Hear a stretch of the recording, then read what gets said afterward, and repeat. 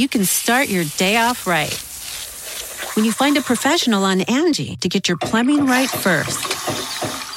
Connect with skilled professionals to get all your home projects done well. Visit Angie.com. You can do this when you Angie that. Sometimes our commander-in-chief, ideally upholder of the law, fails to inspire us. Take the 1970s. Well, I'm not a crook. Or the 90s. I did not have sexual relations with that woman. And now the 21st century. I'm an extremely stable genius. You're about to hear two attorneys make sense out of a legal system some say is a train wreck. Here are Royal Oakes and Connor Oakes. This is Too Many Lawyers. This is Too Many Lawyers. I'm Royal Oakes. And I'm Connor Oakes. Big week for Kamala Harris. Absolutely. I believe I got the pronunciation right. You sure did, unlike every other Fox presenter. I've got an Sorry, advantage not other, but every Fox over Tucker Carlson. Yeah, exactly. Or were others besides Tucker on Fox? I may have maligned them. I don't know that they had trouble for sure. I'm only basing that on the fact that they've had a lot of trouble with every vaguely ethnic name their entire careers. So our lead story in the A block was Kamala Harris, a middle finger to progressives. What? I have disagreements. I'm not saying. I'm just saying. That's the question a lot of people are asking. A related question is Kamala Harris a female Donald Trump? Now, her severest critics are saying, oh, she's just an opportunist and so on. We'll get into that. We're also going to get into the issue of prisoner release, COVID prisoner release. How is that working out across the country? We got about 18,000 folks, so we're really taking major steps against mass incarceration. We're going to examine that. And finally, we're going to talk about the burning question that Bill Maher loves to talk about every single one of his shows. What if Donald Trump doesn't leave after losing? Yeah. What if it's rigged and so on? We're going to get into that. We're also going to get back into our fun feature, Moron of the Week, and a clue. Our Moron of the Week this week is a judge who made inappropriate comments about a litigant's penis. So that will be in the D block at the end of the program. Before we get to the Kamala Harris deal, did you see, Connor, that SB 480, Senate Bill 480 in California has been passed? It's going to ban police military-style uniforms. Have you heard about this? No. I don't quite understand this, and I get that we don't want cops to be racist. Right. We want them to be law-abiding. Right. But shouldn't they be kind of scary guys who will deter and catch criminals? I mean, no military-style uniforms. Should we have them wear, like, Mr. Rogers sweaters, and tennis shoes? Like the cops in England. They wear sweaters sometimes. Athlete would wear. Yeah. It's a beautiful day. That dead guy over there. Now, did you shoot him? I think the gun that may have been more of a Bush impression than Mr. Rogers. It was good. I think the gun and the baton and the pepper spray and the handcuffs and the monopoly on the legitimate use of force enough. We don't in our need state camo. Is enough.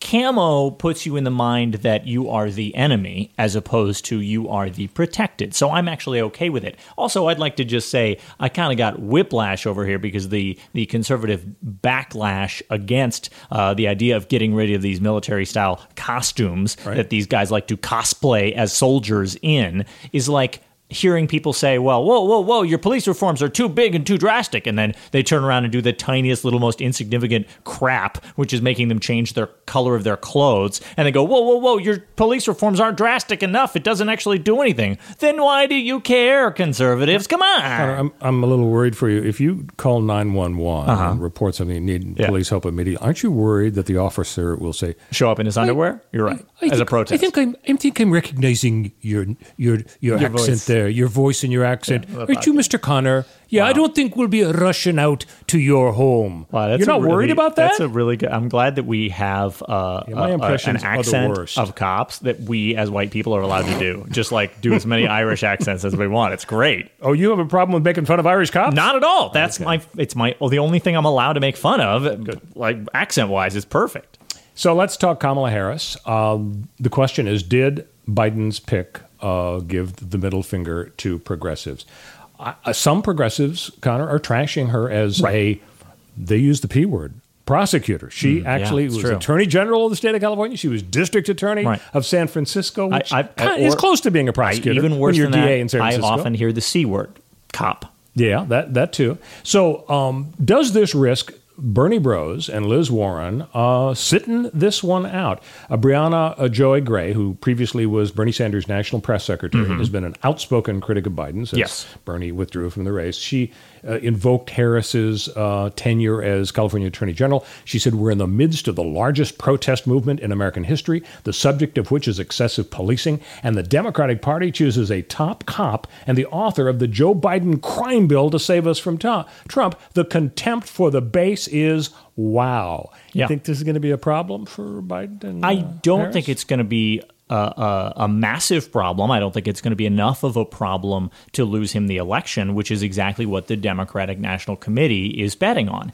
They know that Kamala Harris being chosen, having a history as a top cop and a tough on crime prosecutor, is exactly the wrong message for this moment. But they weighed that against the value that they see bringing to the political marketplace and saying, well, our goods and services here that you can sign up for and vote for are a mixed-race Black and Southeast Asian woman as a VP here. So that's a big positive. That's a big olive branch out to the people who say, I want dramatic change in the way that my elected officials look. They should look more like the communities they represent, and there should be some sort of representation that isn't white men in office. So that's a huge deal. Also, Kamala Harris's past is spotty, as everyone's political past is, in terms of how progressive her stances have been.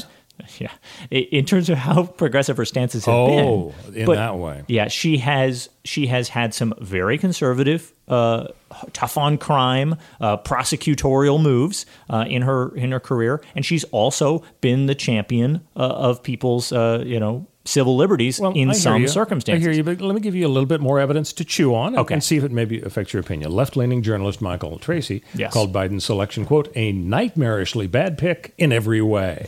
He said Kamala's presidential campaign was a total humiliating disaster, one of the worst of all time, considering the amount of unearned hype she received. Did everybody miss that, or what?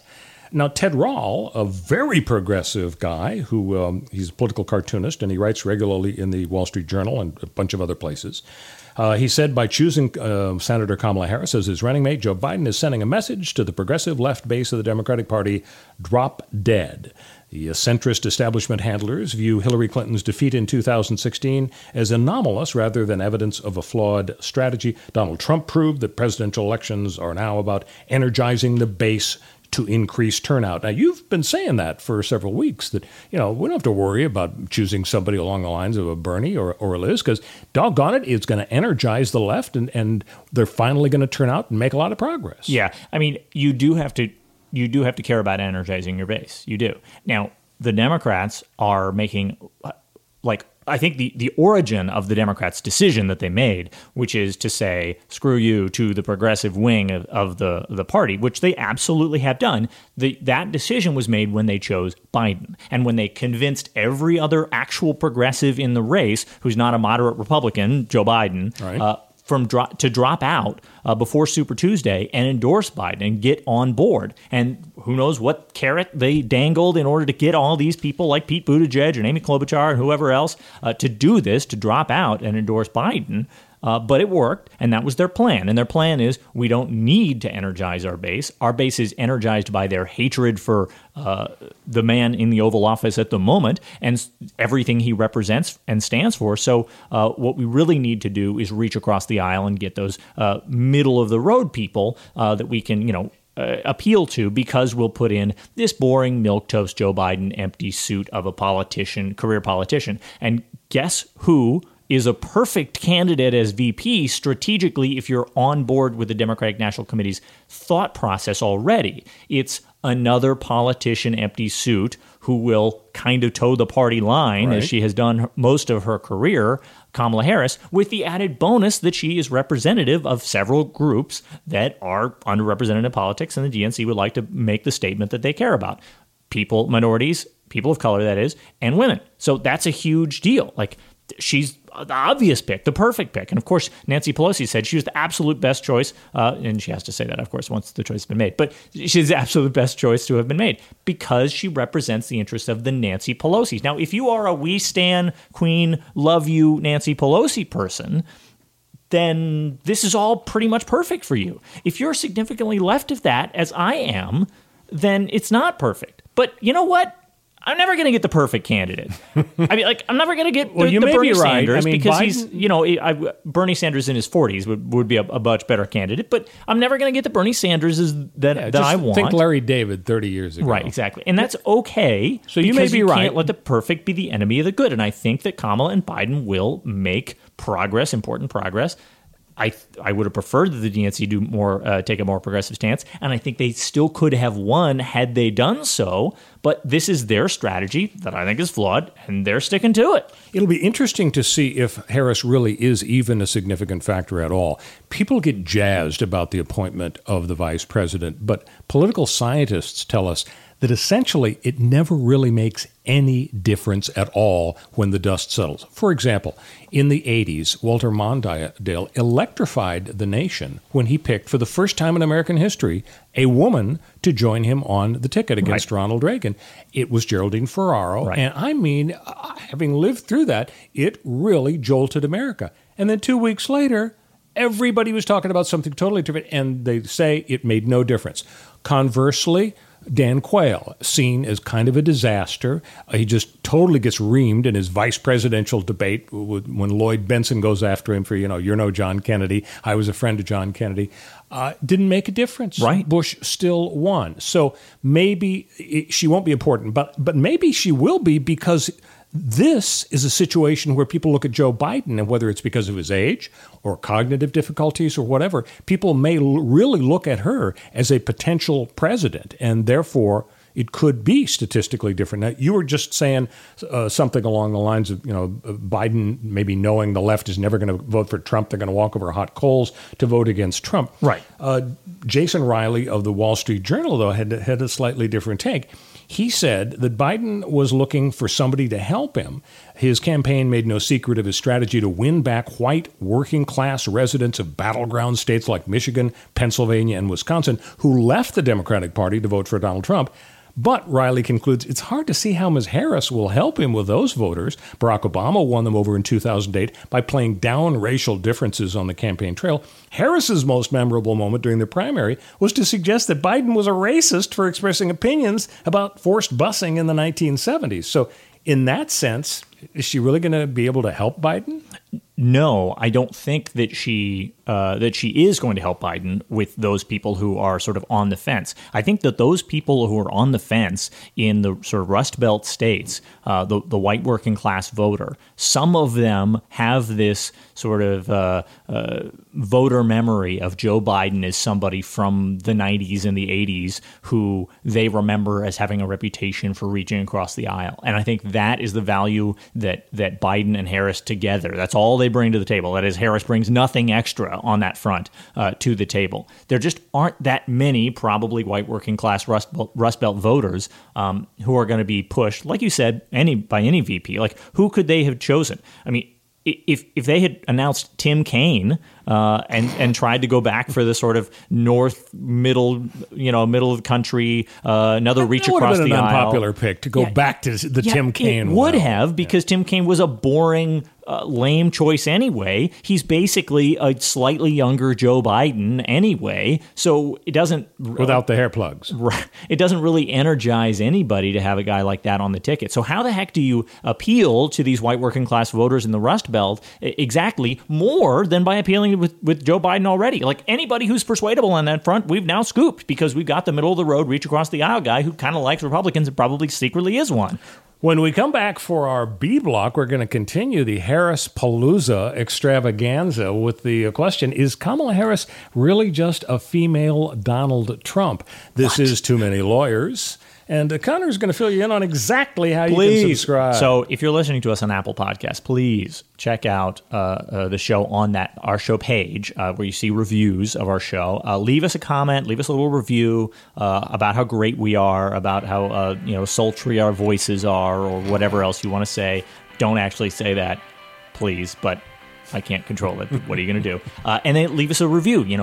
3 stars, 4 stars, 5 stars maybe, I don't know. And, it really helps out to get those reviews, text left or a star review, because, I think that just really helps us get up in the algorithm so other people hear us. This is Too Many Lawyers. We'll be right back.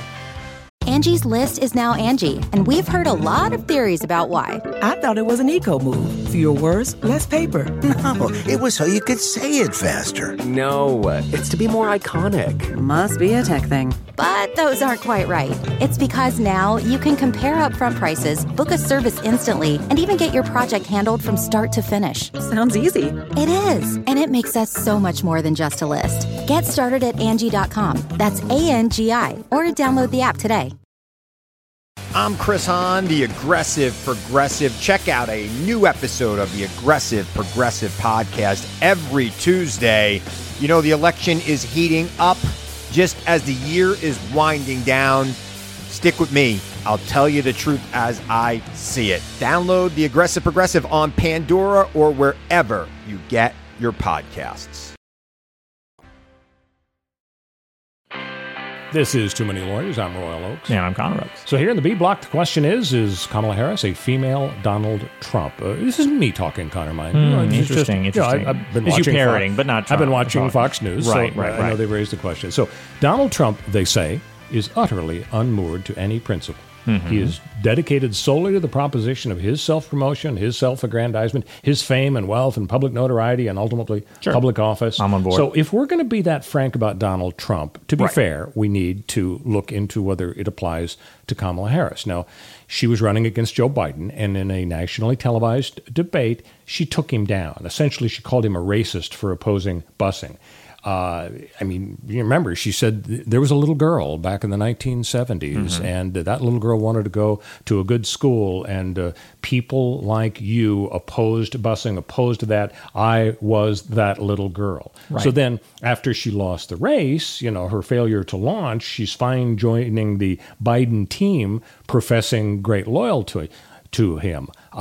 When you look at her track record on Medicare for All, twice she has said, yes, Medicare for All. I remember seeing this in the news. She said, private insurance, we are so done with that. People being able to deny your claims. Twice she came out against private insurance. Twice she got such backlash, she backpedaled and said, well, no, maybe I'm not sure about that. So the question is, does she really stand for anything except personal aggrandizement? And in that respect, is she any different from Donald Trump? Now, the Republicans are going to go into her history. She was an assistant district attorney in Alameda County when she met Willie Brown, who was the most powerful politician in California. He'd been Speaker of the Assembly for about 15 years. They started to date. She quit her job. He gave her 2 board positions, giving her about $400,000 over 4 years. She then parlayed that into a run for district attorney of San Francisco, then attorney general in California. And when she was running, and people said, oh, you were just Willie Brown's girlfriend/mistress because he was estranged from his wife. She said, I don't owe him anything. He's history. I'm going to be around for decades. So to be fair, should we be looking at her through the same lens that Trump's critics look at him? Absolutely not. First of all of Harris's critics who are bringing up Willie Brown, who would love to have remained in the spotlight with the open letter he wrote about how he had a relationship with Harris, tying himself to her once she had moved on with her career and his career was way on the downslope. He's 85. Right. Yeah. This is a guy who's trying to cling to some sort of public relevance, and everybody else attaches themselves and levies these sexist criticisms against her as though her past relationship status matters at all. She achieved what she achieved, and everybody in politics knows everybody else in politics and trades favors with everybody else in politics and achieves things by standing on each other's shoulders. And to say basically what everybody who on the right who's criticizing Kamala Harris as to anything that has to do with Willie Brown is what they're saying is she slept her way to the top, and that is the most sexist imaginable way you could approach the fact that she had a political career and a relationship with another politician. Guess what? Politicians date other politicians all the time. This is to say that she stands for nothing because of how she got where she got.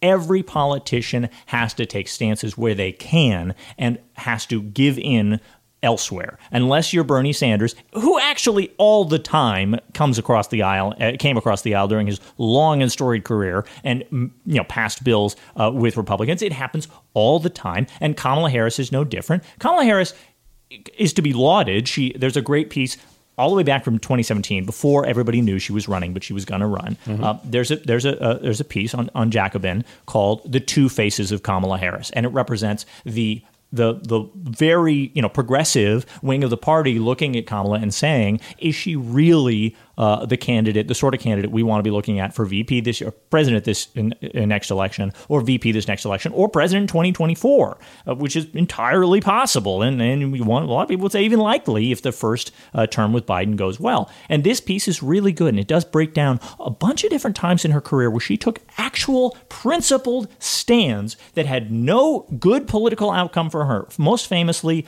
the first test of her principles in 2004. She's just become San Francisco's DA, right? She promises never to impose capital punishment, and then within 6 months of her election, she has to face down as the Jacobin piece put it, a united chorus of voices from cops to the then extremely powerful Democratic Senator Dianne Feinstein. I never know how to pronounce it. It's Feinstein. Thank you, Feinstein. I always pronounce it wrong. Dianne Feinstein, who cops and the Democratic senator are calling together, saying, "Look, this guy, a 21-year-old who killed an undercover cop, this guy has got to fry. This guy needs the death penalty," and she, at great political expense to herself, said, "No, I've got principles. This isn't happening." And she defied Feinstein, whose seat she eventually took. And despite... It was actually boxers. Oh, was it? Yeah, because Feinstein's still there. Oh, good point. Right. She's 150 years old. I forgot about that. But, I mean, these are principled stands that she took. Now, her career is also full of times when she did not take principled stands, where she specifically did not take a stand when she had the opportunity to do so.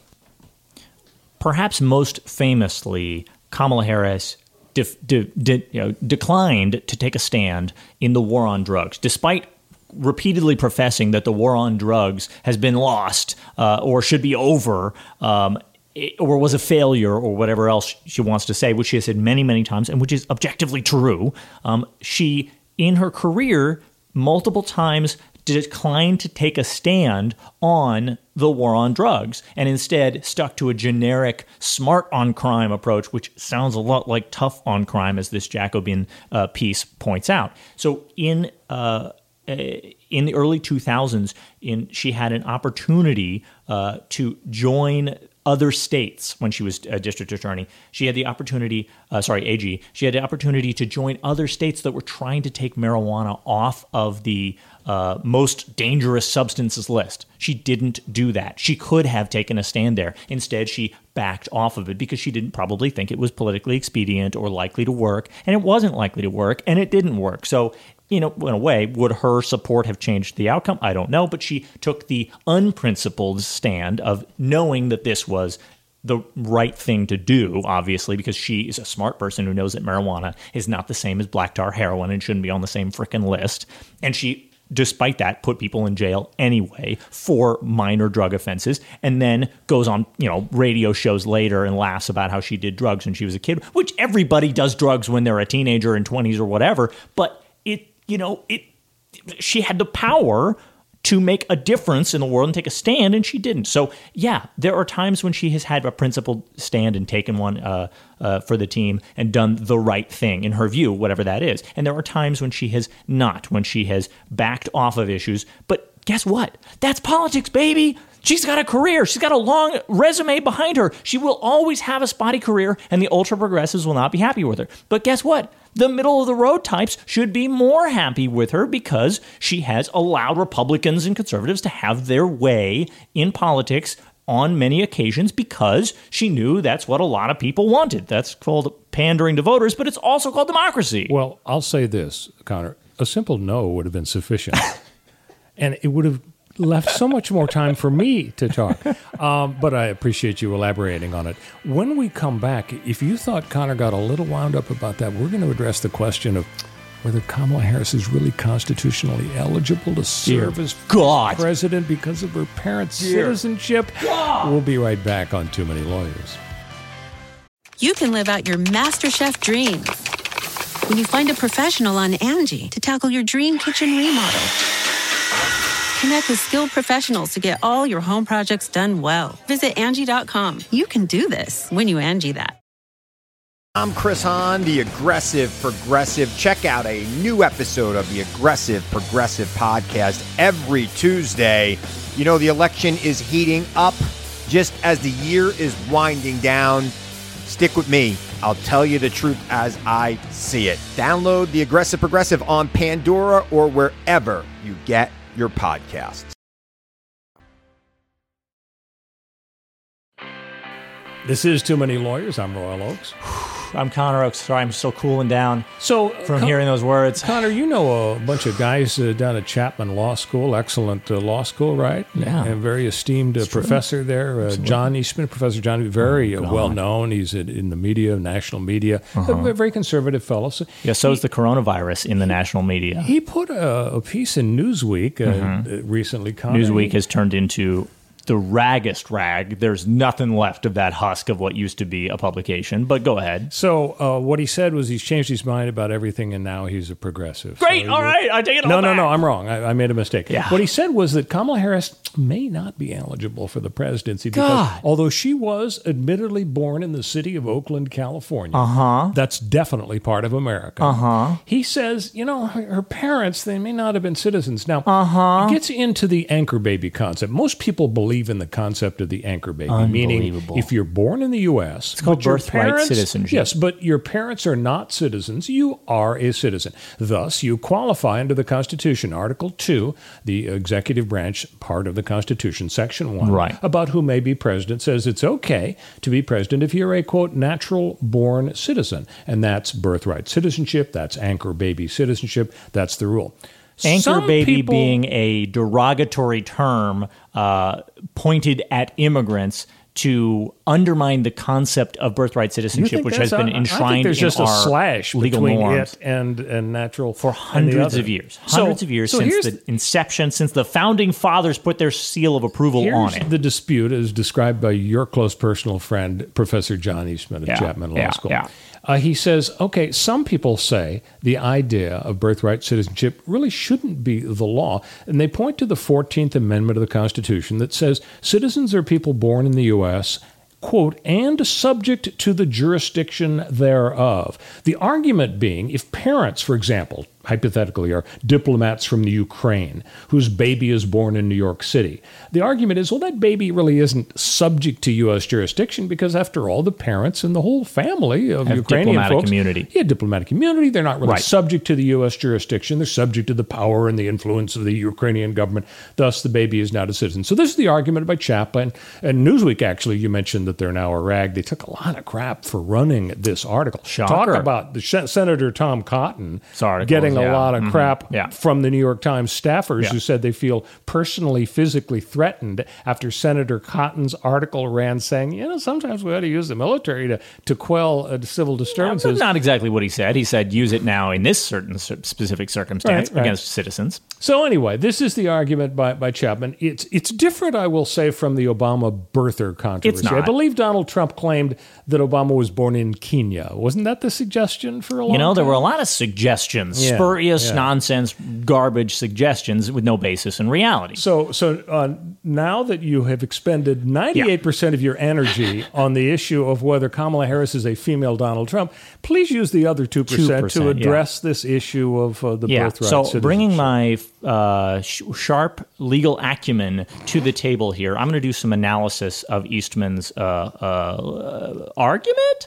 I'm going to say I'm not going to engage with Eastman's argument because it's not even birtherism. It's just plain old country fried racism. There's nothing special going on here. I've never heard that expression. Is that a thing? Country fried racism? No, it's not. I just made it up. Okay. There's nothing about this, right? There's no there. This is a complete racist fabrication trotted out so that Fox News can recycle this as a talking point. It can go to AM radio and people can get enraged about it. And then people in the Midwest who aren't even go to podcasts. Yeah, who aren't that engaged with politics will say things like, "Oh, well, I guess there are some questions about her eligibility or ethnicity or something," and that lines up with my inherent, fear of her because, of course, she looks very brown, and somebody else told me she does the dope and admitted to it. So I really don't think that this isn't the dope legal now.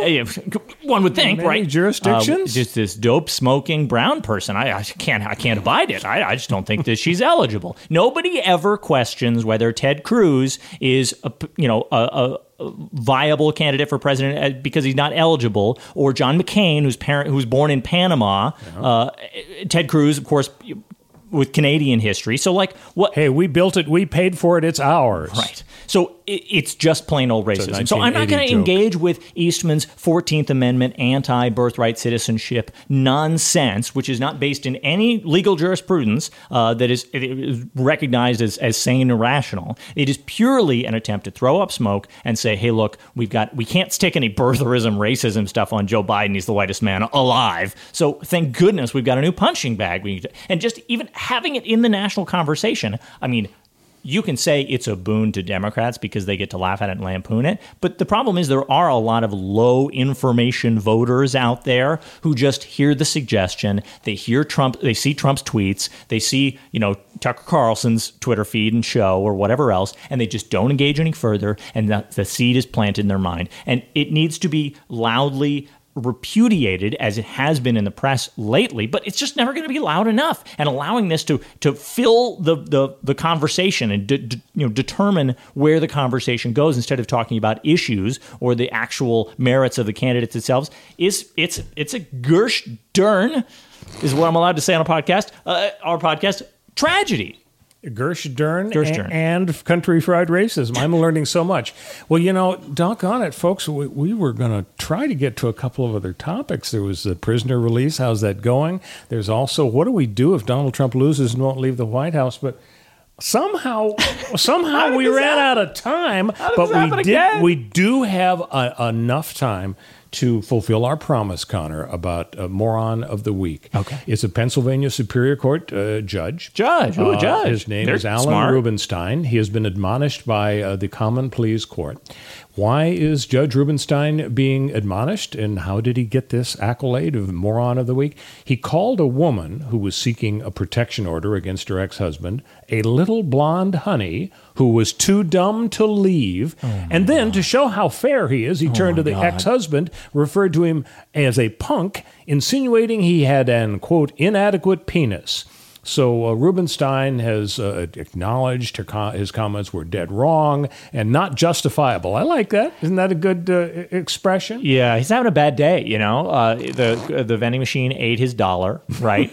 And his secretary filed a sexual harassment lawsuit against him, probably. And, Kamala Harris was picked as VP, and he can't abide that because women. So, I get it. When you have a bad day, everything just seems to come apart at the seams, and you're not yourself. Eat a Snickers, but you can't because the vending machine ate his dollars. This isn't the first time this judge has gotten into trouble. Several years ago, the court system had to pay $50,000 to resolve retaliation claims that stemmed from reports of him smoking in his chambers. With this new story, I think we need to look into what he was smoking. Yeah, you're right. Thank you for listening to Too Many Lawyers, folks. Next week, we will address the all-important questions of what the heck are we going to do if Donald Trump loses and he just won't leave? We have the answers. I think you Pam spray down the hallway, and he just slides right out. You're on Too Many Lawyers. Have a great week.